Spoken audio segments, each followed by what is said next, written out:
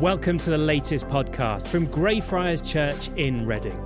Our vision is to see Reading transformed by the love and power of Jesus. You can find out more on our website, greyfriars.org.uk. Enjoy. I want to speak to you today about hope. Even that word sounds good, doesn't it? To speak about hope. And just before I start that and we get into this passage of scripture, I would love to recommend a book to you. I've been reading it this week and it is an awesome book. It's by Tim Keller and it's called Hope in Times of Fear. And I'm just going to bring it a bit closer to the camera. There you go. It is an amazing read. And as it says on the front, it's about the resurrection and the meaning of Easter. So I really recommend that you go online this week and get a copy of Hope in Times of Fear by Tim Keller and read it as we journey towards Easter. I was thinking this week that this Tuesday, in a few days' time, will mark the first anniversary of us being in lockdown. It was the 23rd of March 2020 that lockdown began, and I can't believe it's been a year, and what a roller coaster it's been.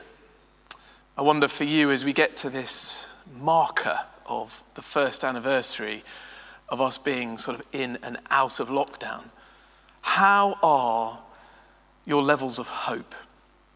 Let's imagine that 0 is your tank is empty and you've got no hope at all, and 5 is you're brimming with hope. Where are you on that scale? Have a think now.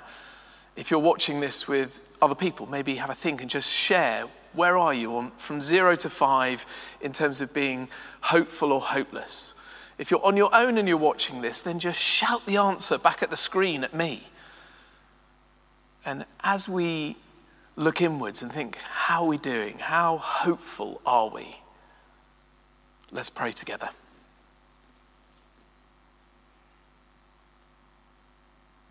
Lord Jesus, we want to thank you for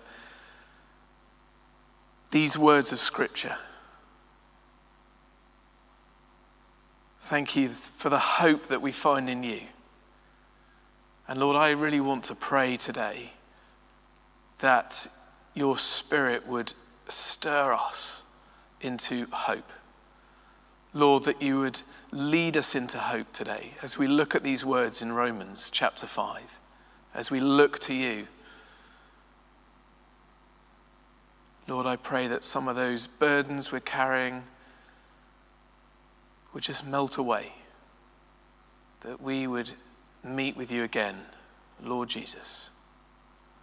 Look up to you and look forward to what is to come. Come, Lord Jesus. Fill us with hope, we pray. In your name we ask. Amen. Well, to help us understand a little bit of where we are, perhaps how hopeful you are feeling today, I want first for us to differentiate between circumstantial hope and Christian hope. Because the reality is that often we will defer to circumstantial hope. So it would be no surprise if many of us are thinking at the moment, we really hope that lockdown is going to end very soon. We hope that we're going to be able to go on holiday at some point this year, probably not abroad by the sounds of it. We hope that we're going to be able to meet with some family this Easter, even if it's meeting in a garden. And for some of us, we really hope we're going to get a haircut quite soon. But all of these things are dependent upon human decisions and human actions. And therein lies the problem. Because these things are not certain. We can be fairly sure that if we hope in circumstances, these circumstances are going to change. And therefore our levels of hope will change and we can end up feeling disappointed, hopeless. Christian hope, on the other hand, is something entirely different. And what we read here in this passage of scripture in Romans 5, verse 4, is this little word, hope. Elpida it is in the Greek. And this word, hope, means profound certainty. Our hope as followers of Jesus doesn't change because God doesn't change. And Paul tells us here in this passage of Scripture that we've got a present hope and a future hope, and we're going to look at that in a minute. But before we do, I want us to be reminded of a vital key as we think about this topic. If you have a look at this passage of Scripture, Romans chapter 5, you'll see the first word in chapter 5 is therefore. It's pointing backwards. Paul has spent a quarter of this remarkable letter that he's written to the church in Rome explaining the sinfulness of humanity, the goodness of God, and in the middle of those two things, the saving power of Jesus on the cross and through the resurrection. And he's saying, as we begin these words in chapter 5, that through Christ's sacrifice, we are justified. We have peace. We have gained access to the grace of God. And the key is faith. John Freeman was speaking about that last week. If you didn't hear the talk, go online later today and pick it up, listen to it. The key is faith. Faith is the key to our salvation, and faith is the key to hope. So let's have a look firstly at present hope. What does it mean for us to have hope in the present?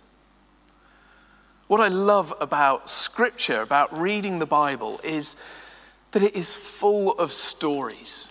It is, in fact, the Bible is the story of God at work through humanity. It's full of stories of God's supernatural power at work in the lives of what are some ordinary people. But it's also stories of people's suffering and difficulty and hardships. It's not just all the good stuff. And that's what I love about the Bible. It's real life. It's not just the gloss that we sometimes see on social media. So in verse 3 of chapter 5, Paul writes about suffering. He's writing to the church in Rome, and so we can be pretty sure that he was writing about persecution. But this word he uses here for suffering is actually much broader than that. It encompasses all manner of hardships and difficulties and trials that you and I will face in our lives. As I was rereading these words this week, and particularly verses 3 and 4, I was reminded of the way in which these words have really spoken to me during times of difficulty and suffering in my life. And particularly 18 years ago, my father died of cancer. And shortly after that, my grandmother died. And these two deaths combined were just too much for my mother, who then had a breakdown.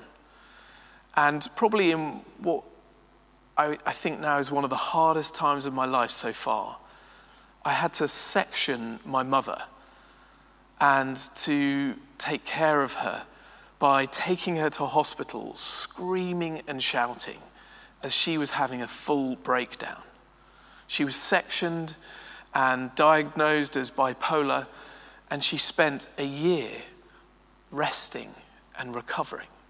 But in this really short window of time, I went from having a family to actually having no one around me. And I remember in that moment, in the depths of it, reading these words from Romans 5, where it says, we glory, we rejoice in suffering. And I was thinking, what? I am grieving, I am hurting, I'm in pain. God, where are you? I am not rejoicing. But Paul is not saying here in this passage of Scripture, rejoice when you suffer. We're not expected to praise God because of suffering. We don't rejoice when we come across disease or illness or pain or death. I said to someone recently, I have totally had it with death. especially after this last year and so many funerals, standing with people in their pain and suffering. I've had enough of death. But I think that's okay, because I think God has had enough of death too. It's not part of his original plan.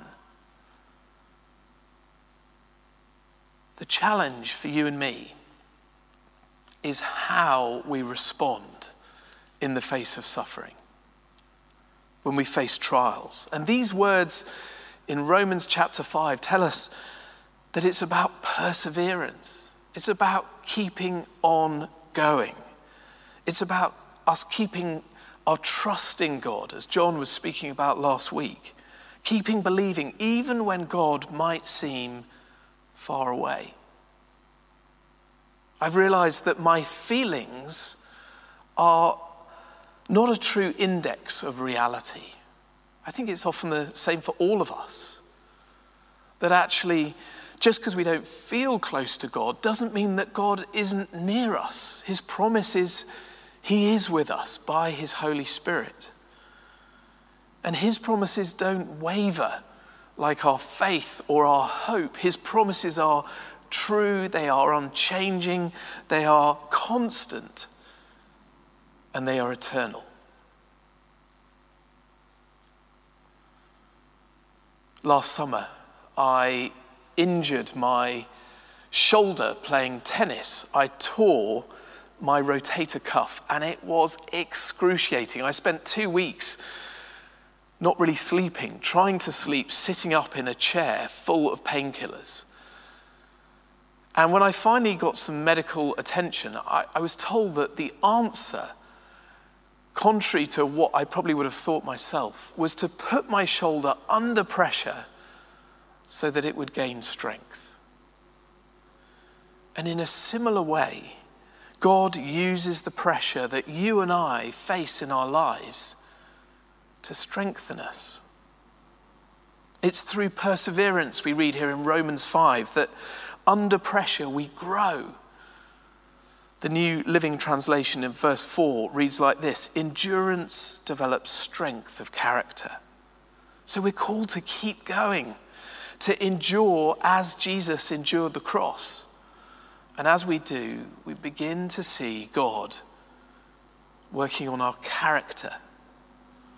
Paul writes, suffering produces perseverance, perseverance character. And there's no doubt in my life that it's during these times of suffering that God has done his deepest work in here, growing me. When everything else is stripped away, I hear his voice. I see him more clearly. And it's in those moments that I hear that gentle whisper called hope. Verses 3 and 4 of Romans chapter 5 summarize the bigger story of God's saving power. What Tim Keller describes in this book as the great reversal that we see over and over again in Scripture. When God takes the unwanted and the weak, those who've been betrayed, those who are in despair, the murderers, the liars, the social outcasts, he reaches out to them, he saves them, and he transforms them and uses them for his glory. Maybe I should say he saves us.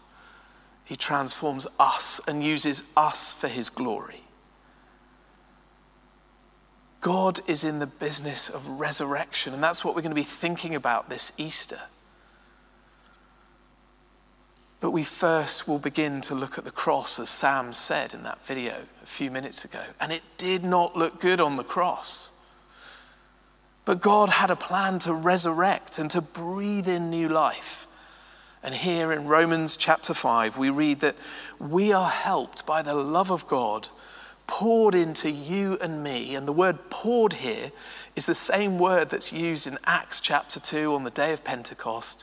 The Spirit is poured into you and me by the Holy Spirit to strengthen us, to comfort us, and to empower us, to help us keep going and persevere. And this great reversal, this resurrection, this power and ability that God has to take something awful and horrible and even evil and turn it into good. This is the process that we rejoice in. This is what God does. He's done it in the past, he does it in the present, and he will do it in the future. So if you're in a place of suffering right now, if you're struggling in some way, then keep going. Keep trusting in God's power to resurrect, his miraculous power to turn evil into good. Keep calling on the Spirit to fill you with God's love, and get some prayer today. As Abby was saying, just at some point in this service, tap on the live prayer option. Call a friend this afternoon and ask someone to pray with you. Come and join us this evening for Kingdom Come Prayer and get some prayer. There is a present hope of God transforming our suffering into hope. But Paul also writes here about a future hope. A future hope. Now, I am nearly 50 years old, which unfortunately means I'm not old enough yet to get the vaccine. I may get it in a month or so. But I am probably over halfway through my life. I mean, most likely a bit more. Who knows? We are all in the Lord's hands. But the longer I spend here on earth, the more I realize that life is fleeting. Those of us who are getting older realize that life is short, however long we may have here on earth. Life is short. And if we think about how much time we focus on the things of this life compared to eternity, my guess is that we would probably all say, if we were asked, that, 80-90% of our time, our thoughts, are consumed by this life, by the things of this life. And the problem is if we're totally consumed by the things of this life, the burdens, the challenges of this life will overwhelm us.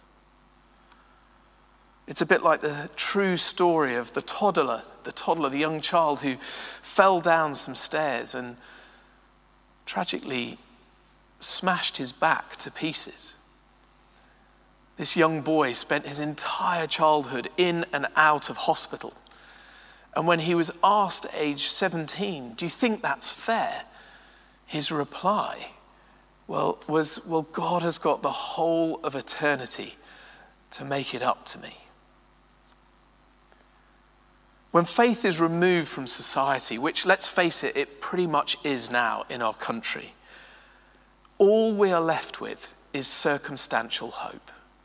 And that is why, when we look around us, so many people are struggling, so many people are hopeless. Secularism offers no hope at all.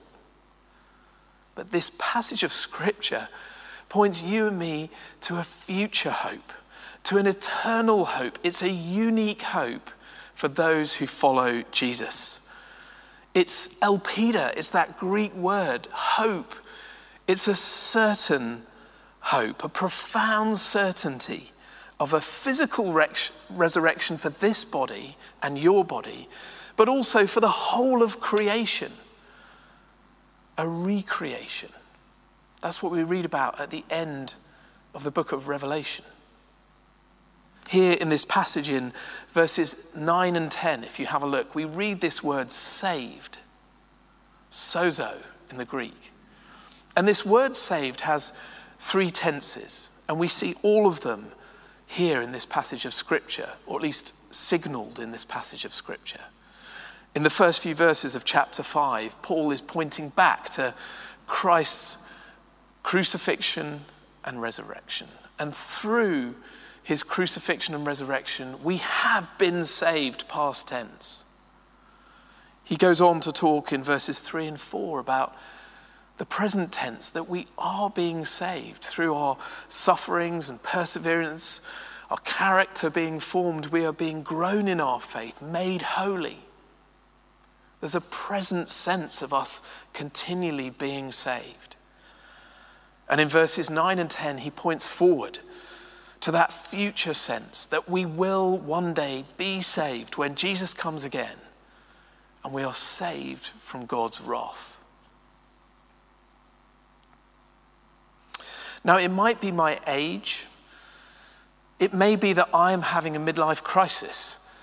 But I have found in the last few weeks that I have been staring in awe at buds and blossom and spring coming to life in our garden, more than I normally would. I think it's because deep within us, each one of us, there is a longing for new life. And so creation's annual resurrection, that is spring, speaks of something bigger. It resonates within us. It speaks of this bigger story, of God's bigger story, to resurrect and to breathe in new life to his people and to this world.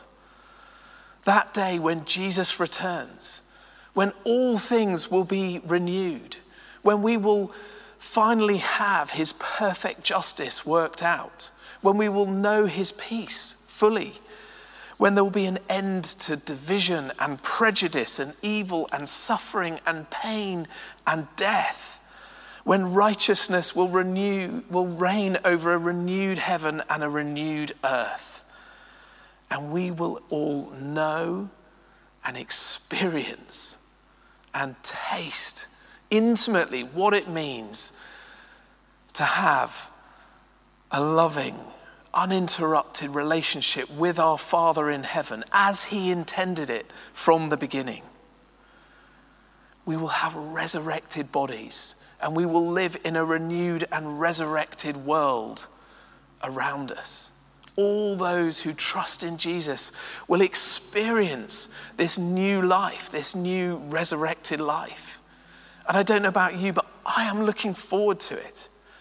And this is why, with this in mind, that the Apostle Paul writes in one of his letters, to live is Christ and to die is gain. Because you and I are citizens of heaven. And our hope in Jesus, present and future, is certain. And God is calling us to press in to that certain hope now, today, to look up and to look forward in prayer, to trust in faith in that hope that he has for us now.